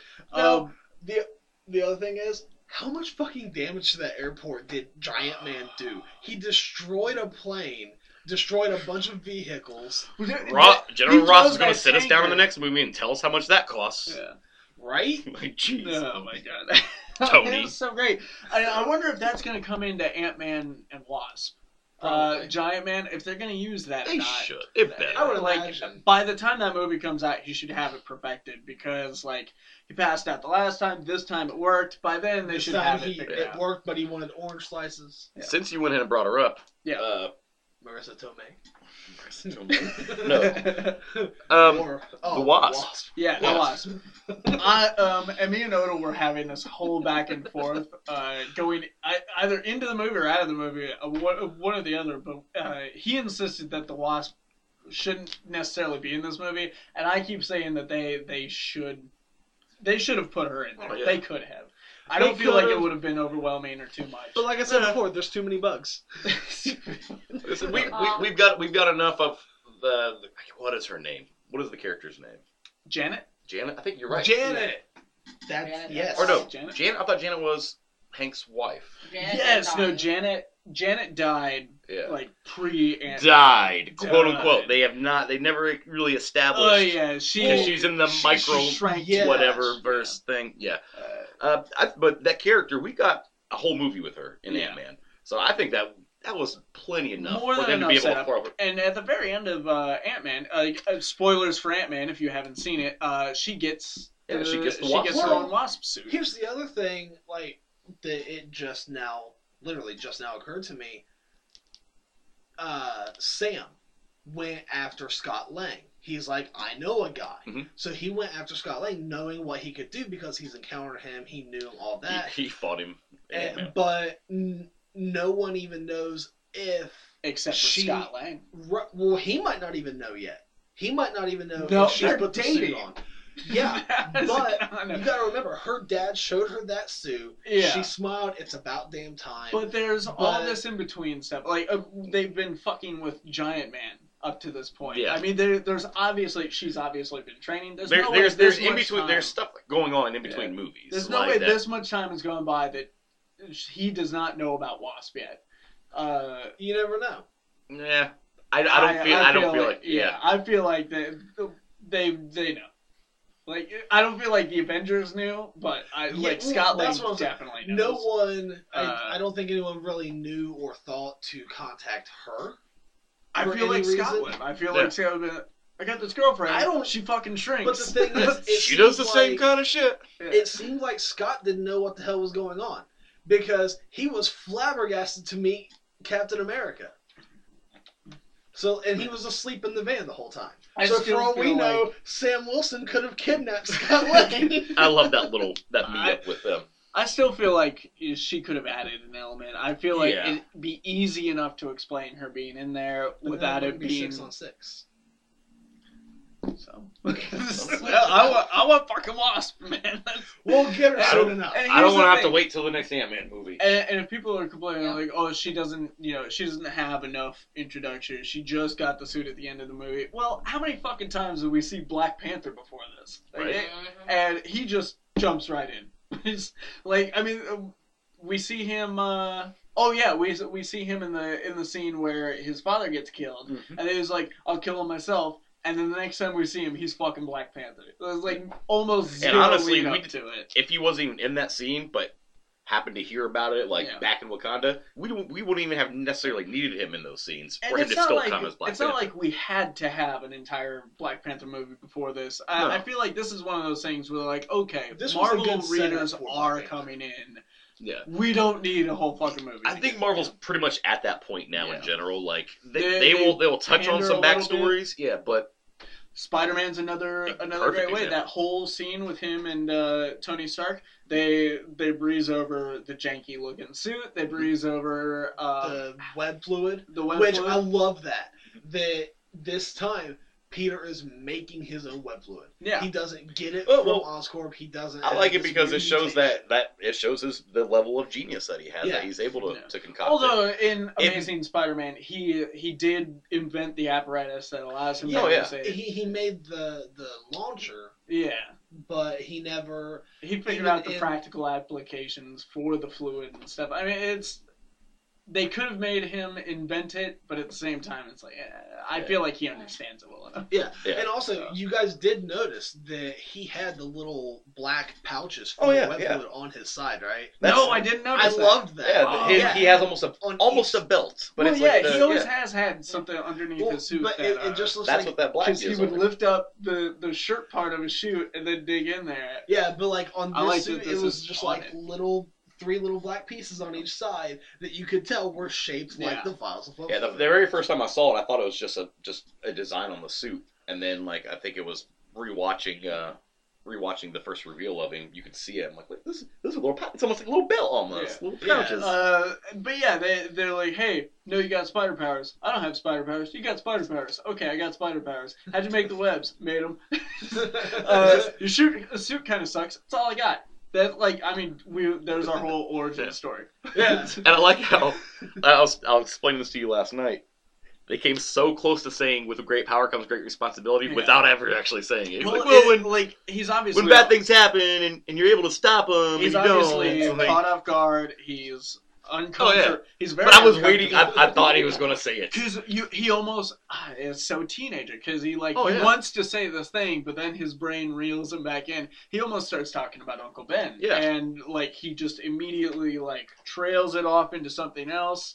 Because he realized that he's about to let a lot go, that he doesn't. He's about to get a little emotional, and teenagers don't like doing that. Yeah, so he kind of skips over Uncle Ben. Oh yes, dude. Yeah. The fact that he had a. I like how we keep getting on to other stuff, but then it's right back to Spider-Man. Okay, let's shift it a little bit to Black Panther. Okay. One of the first times we see Black Panther is when Cap goes to give Bucky the heads up. And was it Bucharest or something like that? Is where Bucky's hiding out. Dude, I've only had one viewing of this, so world in this movie, so it's hard to keep track of where the hell they are right now. One of the memes I've seen about this movie is, what do you think of Civil War? Giant location header. Like anytime they went somewhere, there was that big location header. And I don't even remember any of the locations. I'm about to bring it back to Spider-Man. Queens. That's Dude, as soon as Queens popped up on the screen, I got so excited. Me and Oda looked at each other like, yeah, no, he can tell you. I started jumping in my seat a little bit. Like, I've got my 10-year-old son there with me, and I'm acting like the fucking child. They're in this, wherever it is. Bucky is buying some plums or something in a street market. Yeah. Some guy recognizes it. You know, these plums are from the planet. No. Marvel Insight. No, they're plums. The fight scene where Bucky says he doesn't kill, but beats people with cinder blocks and battering rams. He's Ben Affleck's Batman, is what you're trying to tell me. They don't kill some mercenaries up. Those mercenaries are dead. Now, yes, they did it. They're not dead. Whatever. if you guys have been watching Daredevil for the past 2 seasons or any of the Netflix shows, and then watching this, Marvel loves their stairwell and hallway scenes. Absolutely. So like this escape fight down this Close stairwell, quarters, fucking it is Oh, yeah. so good. high stakes And, like, type stuff. the different angles.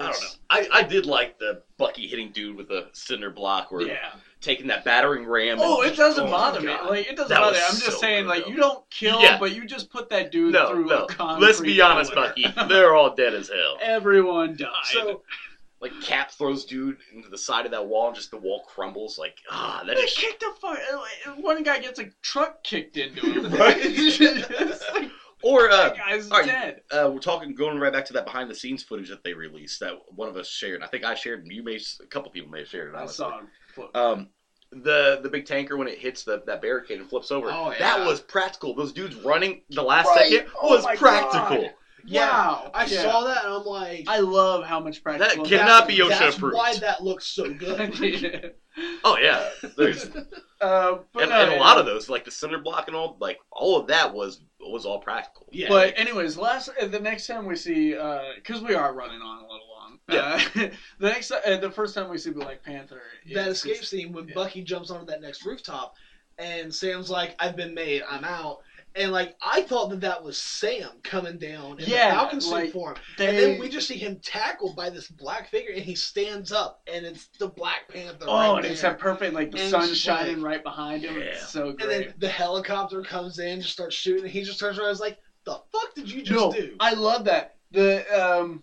The helicopter comes in and starts shooting, and it hits Black Panther a few times, and that's when we get to familiar with his not Vibranium. adamantium, his Vibranium. vibranium, Vibranium suit. Yeah, because it just And bolts off of him. and what he I just didn't lifts notice up. until somebody brought it up, they don't ricochet off. They hit No, and drop. Oh, really? Drop. I thought it was. Yeah, because it absorbs all the vibrations. That makes a lot of sense. I thought he Superman that shit. That's until someone mentioned it, I didn't notice it. Yeah, but yeah, it's a great introduction. Like Oh, the yeah. first time we see him, and then It it's leads like into that great all underground Yeah, chase scene. the chase scene. Where Yeah, like you see just how fucking fast these three are. Yeah. Bucky, Black Panther, and because Cap. they're outrunning the cars. Yeah, and then eventually It was- Cap's just like, "Screw it, I'm taking a car." kicks the window Kicks out. the windshield out. Oh, the way that Bucky gets his motorcycle. motorcycle, Oh yes. my god. Just like knocks the guy off, flips it around, and gets on Clotheslines- it all in one. Specifically, It reminded me of that- clotheslines the guy off, and then like before the bike can get past him, lowers his arm down, grabs it by the wheel, Yeah. picks it up into the air, flips it Swings around, it around. and then just hops on and takes off, almost without the wheels ever stopping on this It bike. reminded me of that scene in Age of Ultron where Cap flips the motorcycle at that. Oh, highway. Yeah. I forgot about that. Yeah, no, it's so much great motorcycle play. Dude, there's a fucking it scene was like so that in the fluid. first Captain America movie. Yeah, They have a motorcycle They've fetish. got a thing for motorcycles. but like, just that scene, and they go in, and then Rhodey pops down, Yeah. and it's like, "You're under arrest" or something like Yeah. that, or like, "No, Congratulations. congrats, Cap, Congratulations, you're a criminal. Yeah. So, your Highness. Yeah, he looks over at Yeah. Black Panther. He's like, Your Highness. So like Uh, we get such great introductions, It's such great great action and- with them. Black Panther is another thing, and I made a note about this. There's so much great iconic imagery from the Yes. Marvel Civil War books in this. Yes, Black Panther scratching the shield Shield. is one of them. Was that during the airport scene? no, that was before that. are you- wasn't Is that it? Bucharest? Yeah, because I know that he grabbed it and then kind of did a peekaboo over it. That the Oh, no, peekaboo yeah, thing yeah. that was I'm during talking the about the chase. scratches Yeah, yeah. down. The scratch because that's was- straight out of the book. I don't know where the scratch was at. And then later Yeah, in the Bucky Cap Iron Man fight, when they've got the standoff going, With The Cap's repulsors got and a the shield. shield. Yes. Iron Man's And As soon as it happened, I was That's- never known to like. that's Yes. right off of the cover. Yeah. Oh yeah. Yeah. Well, and then the Tony laying there and the busted helmet here and the shield Uh-huh. on the Yeah. ground Oh here. my God. They respected that book so much, which is Like, I was never in fear of this movie. Like, Marvel's one of those things. But you knew it wasn't going to be the Civil Yeah, War story. I was a little like bummed able that it to. wasn't going to be the book. And I mean, there's still stuff that we didn't get to see, like Punisher. We talked about that last podcast, I think. We didn't get to see the stuff with the Punisher. It wasn't the Marvel Civil War. Iron Spider-Man is a big thing for me. That's like one of my favorite iterations of Spider-Man. To be kind of fair, he did get he got a more techie suit from but it was not Iron Man. It wasn't like the three-legged Iron Spider. He doesn't have friggin' repulsor boots and the spider arms that come out. Yeah, it's not Iron Spider-Man, and I love that Spider-Man. But it did pay so much respect to the source material. And and then those. When we went to the Thursday premiere, when the movie ended, we have this delivery come to Tony Stark, and it's from Stan Lee. Tony Stank? While Tony is helping Rhodey with his physical therapy, and Stan Lee's cameo comes in. He's a FedEx delivery guy. He says, "I've got to deliver for Tony Stank."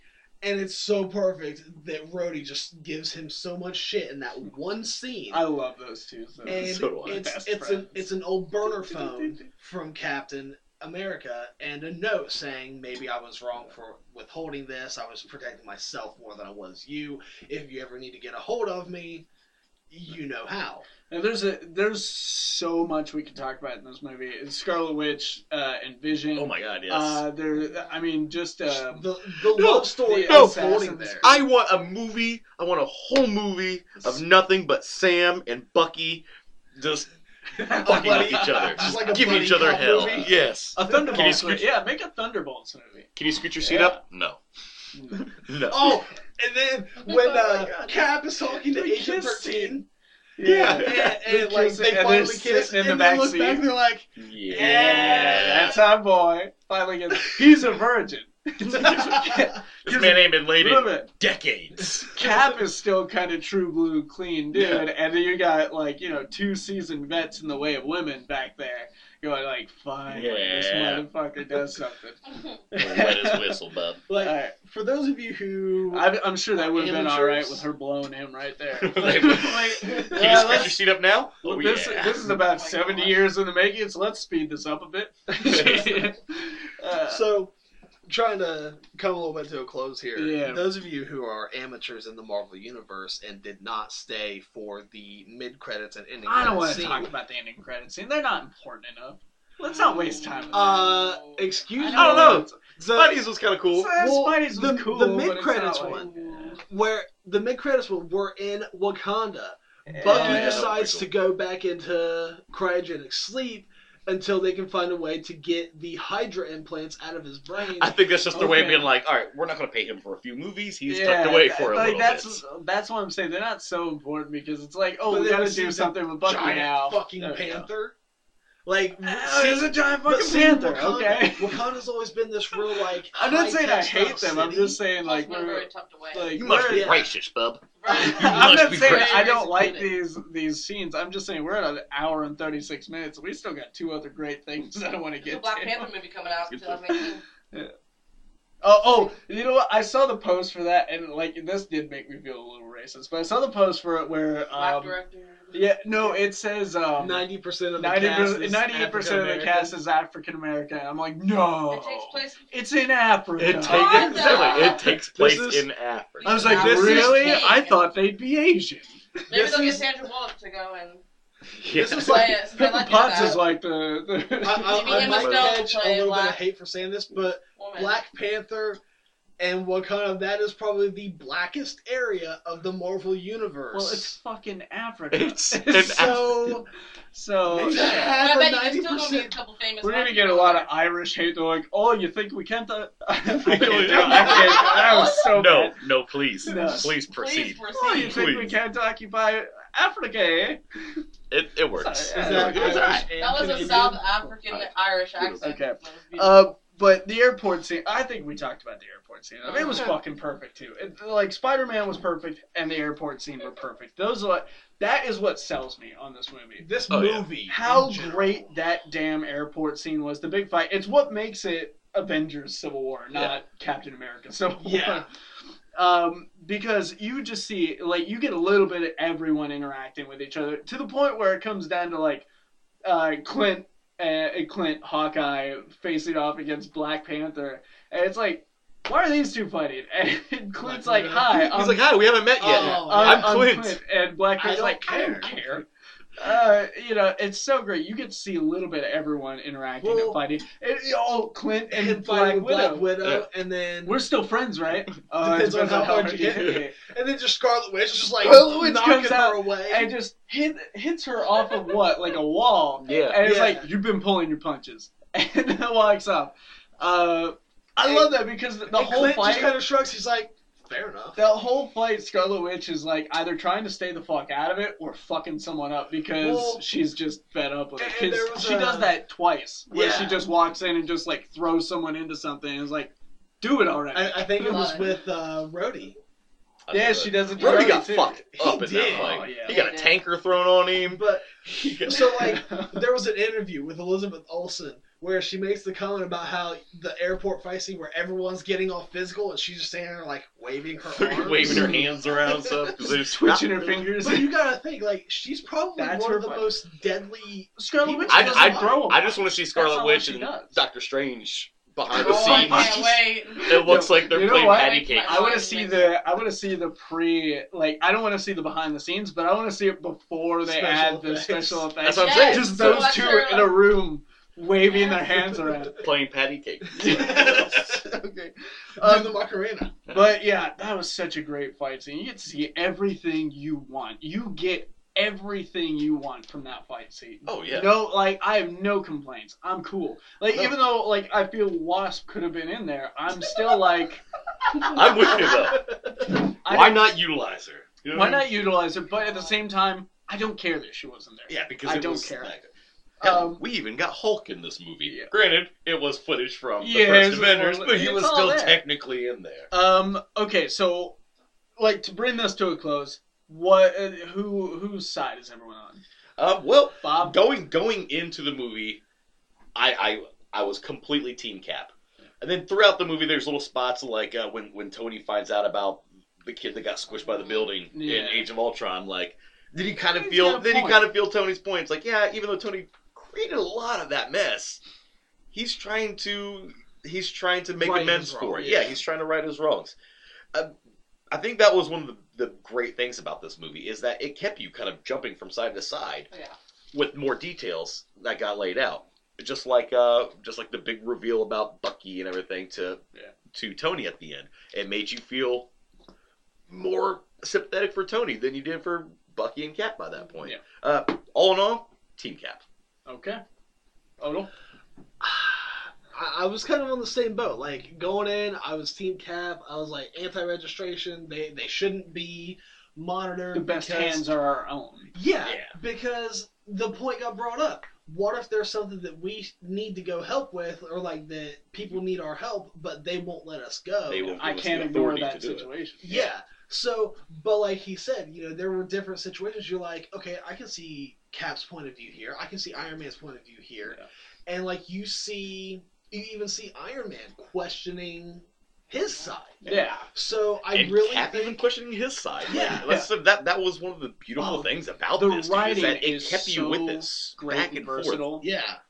Especially in those moments. That's when the writing shines in this movie. Yeah. Like, it keeps you going back and forth because they keep going back and forth. So, honestly, if I had to pick a side, I would be anti-registration. Okay, so Team Cap. Team Cap, but at the same time, I don't know, because a lot of the things... If you were voting, if this was a vote, one or the other, Team Cap, I'd have to go Team Cap. Yeah. Okay. All right. Real quick, Chelsea, you don't have to explain Chelsea, it. What, Team Cap, Team Iron Man. You don't even have to get in detail if you don't want to. I was on the fence for a lot of it. I don't really have to get too descriptive because a lot of what you guys said I believed and I agreed with. I'm going to have to say Team Cap, although I was on the fence the entire movie. It was back and forth. It was wishy-washy. I pretty much picked Team Cap. We've got 3 votes for Team Cap. I'm gonna be the minority here. Woo. Not on purpose either, because I decided this goes the movie. I agree. Again, I was on the fence. they were jumping around, and that had me jumping around. And I respect the movie a lot for it. I don't think I was starting out as Team Cap. I was on Team Iron Man from the beginning because I was like, you know what? Like, he had to face it. This woman ambushed him and said, here, look at this kid. He was going to do this, this, and this. He was a great kid. You fucking killed him. This kid died because you guys were off doing the thing. And I love when he's talking about that later. He's like, this kid, he was blah, blah, blah, MIT, all this stuff. He wanted to go help impoverished cities and build buildings. And we dropped one on him while we were kicking ass. Yeah. And that's exactly how he says it. Like, so bitter. You could and tell I was like, you know what? You can tell how hard that hit. Yeah, and while at the same time I could see Captain America's point of view, where he's like, the best hands are our own, I'm still like, you know what, though? You guys' hands have been pretty shaky lately. And it did seem like a lot of Cap's motivation throughout this movie was more for helping out a friend. It was so, more... for a long time, I went in Team Iron Man, because I got it. And then when Tony was willing to go too far, I started to stray, and then you saw stuff going Cap's way, and I was like, okay, well, maybe they are wrong, because, you know, the government has a little bit more to do with this than just Iron Man. But by the end, and this is what sold me, some bitch killed my mom. Some bitch killed my mom, and I was like, you know what? Get him, Cap. Or get him, Iron Man. Well, it's like, I was kind of giggling. I was like, what about his dad? Who gives a shit about his dad? He's like, killed my mom. Well, he was always at odds with his dad. Yeah, but... It was that estranged relationship with his dad that his mom always helped. Yeah. Well, I mean, I completely get it. I just thought it was funny. He was like, fuck dad. You killed my mom. Yeah, you killed my mom. And, like, no one that moment completely sold me on it. At that point, I was, like, they were in a truce, too. So there was no side to choose. And then they have that whole fight scene. That whole fight scene where you know Cap should just stop. Cap and Bucky need to stop. They've got to stop. They need to just get the fuck out of there. But they keep... they do try to get out of it for a minute. But after a moment, it's just like, you know what? Let's fuck this guy up. Yep. And it's just, dude, if you were really trying to be the middle ground here, you just fucked that whole thing up. Yeah. You just sold everything out to help your friend for like an understandable reason, but at the same time, like, there was a better way, and you were trying to do that, and you gave up. One of the most heartbreaking things in this movie was during that fight scene in that complex when Iron Man has Bucky in that hold, and he's like, "Do you even remember them?" Yeah. And Bucky's like, "I remember them all." Yeah. So it's pretty bad. And then Cap reveals that he knew the whole time. It's just like like that whole last part completely dismantles Captain America's entire fucking premise. And I don't see how you couldn't end up on Team Iron Man, because he's already renounced the draft at this point. He's like, look, we did fuck up because these guys are in cages. Like, yeah, this isn't what we were supposed to do. And then at that point, it's really like dude helping his friend versus dude who's trying to kick that friend's ass because he killed his parents. Yeah. And you just can't not side with Cap. And, the shield. At the very end there, he's like, you haven't earned that shield. My father gave you that shield. You don't deserve it. And then Cap throws the shield down. Like, it's that whole... I'm getting chills right now. I'm getting a little emotional right now. Without dragging it out too much longer, Baron Zemo was a big... Okay, yeah. Why not talk about the fucking villain in the film? We completely glanced over because he was a bit lackluster, to be quite honest, in my opinion. I mean, I get... He's supposed to be, though. He's supposed to be way under the radar. Oh, yeah. Because that's how he's fucking everyone up, is because he's not... He's not in the line. He's not Loki. He's not, I'm a god and I deserve everything. I do kind of like, though, how his motivations in this movie was a direct effect from things that they've done in the past. I love that we had a more clever scheming. As ridiculous as it would have been, I really wanted the hood. I just wanted the mask. Well, I wanted something. Even something reminiscent of it.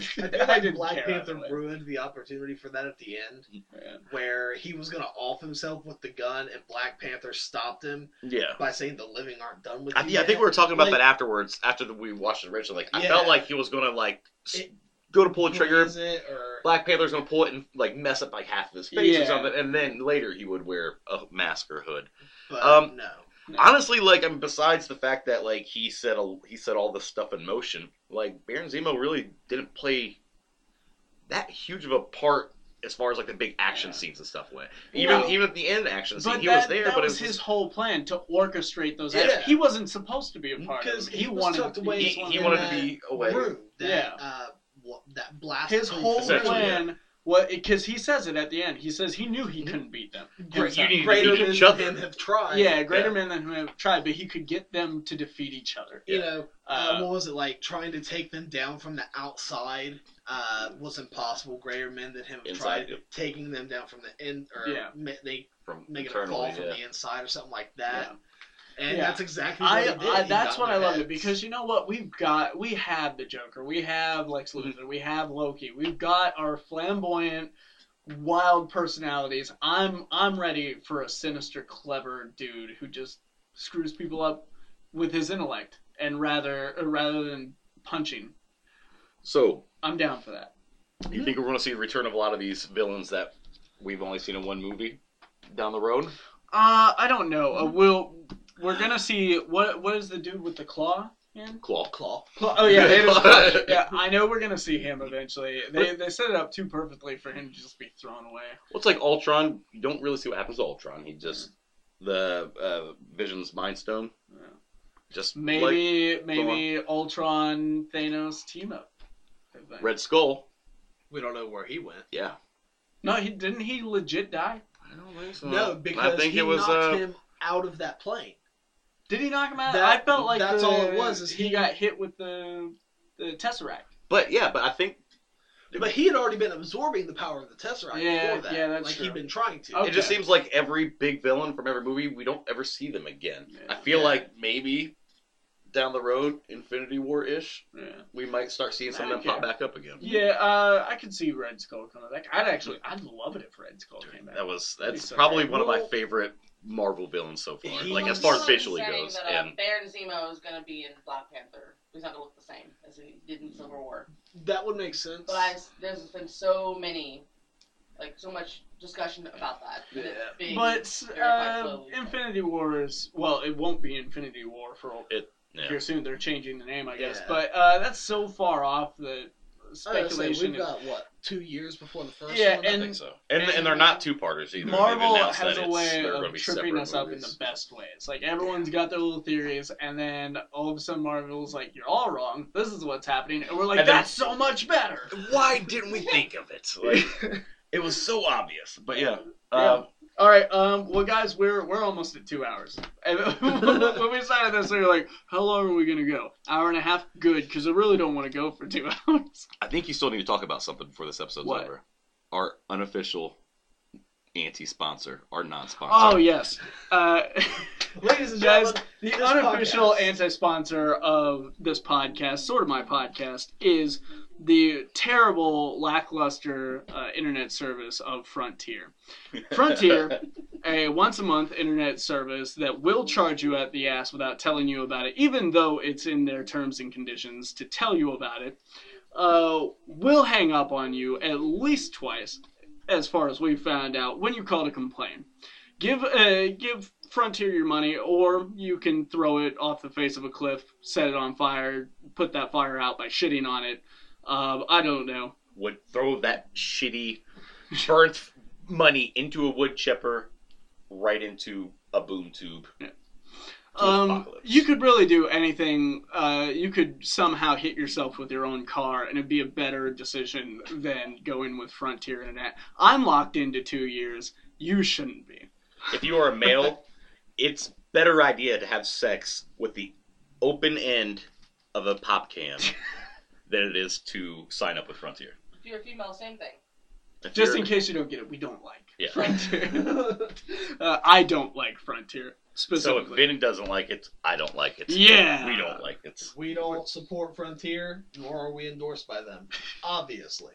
I don't know if it's cool if we're allowed to shit on them like this, Well, but we're gonna. We're not Public opinion, endorsed, we can. sponsored. We don't or have put up to any this by sponsors. We don't anyone. make any money doing this. This is freedom of speech. So fuck yeah, fuck you.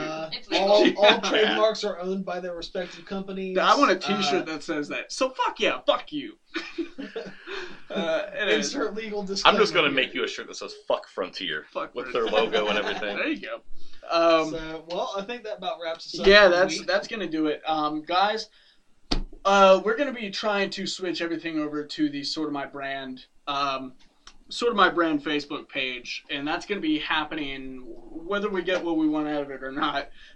Because the Sort of My Comics page was an advertisement for our shop, basically, and that is no longer open, so it turned into a news outlet thing. And now it's getting a little cluttered. So we're going to try and move everything to the Sort of My Brand Facebook page. It'd do us a huge favor if you would go over there and like that now. But we have a bit, kind of a special announcement for that on the next podcast. We're not going to reveal anything right now. So Yeah. that means you got to tune in next time if you want to find out. If you want to find out, it could be pretty beneficial to your nerd health. Anyways, in any case, you can like us on Facebook through Sort of My Comics or Sort of My Brand. You can subscribe to this on YouTube if that's where you're listening to it, the Sort of My Brand YouTube page. You can listen to it on SoundCloud. Are we doing iTunes yet?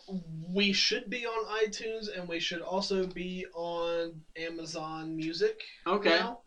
So I so actually was if able you want to look find for us us on Amazon those. Music. And finally, you can like the Sort of My Podcast Instagram page. Guys, it is always a pleasure to talk at your faces and know that you're listening. I always love seeing those numbers go up, even if it's only like 5 or 6. So, guys, my name is Vin the Human Vincent Herman. I am Bob Collins, Boba Fett. This is James Odell, Alpha Spectre. And I'm Chelsea Watkins, Chellraiser. Thank you very much for listening. Cue that badass outro music. Wah!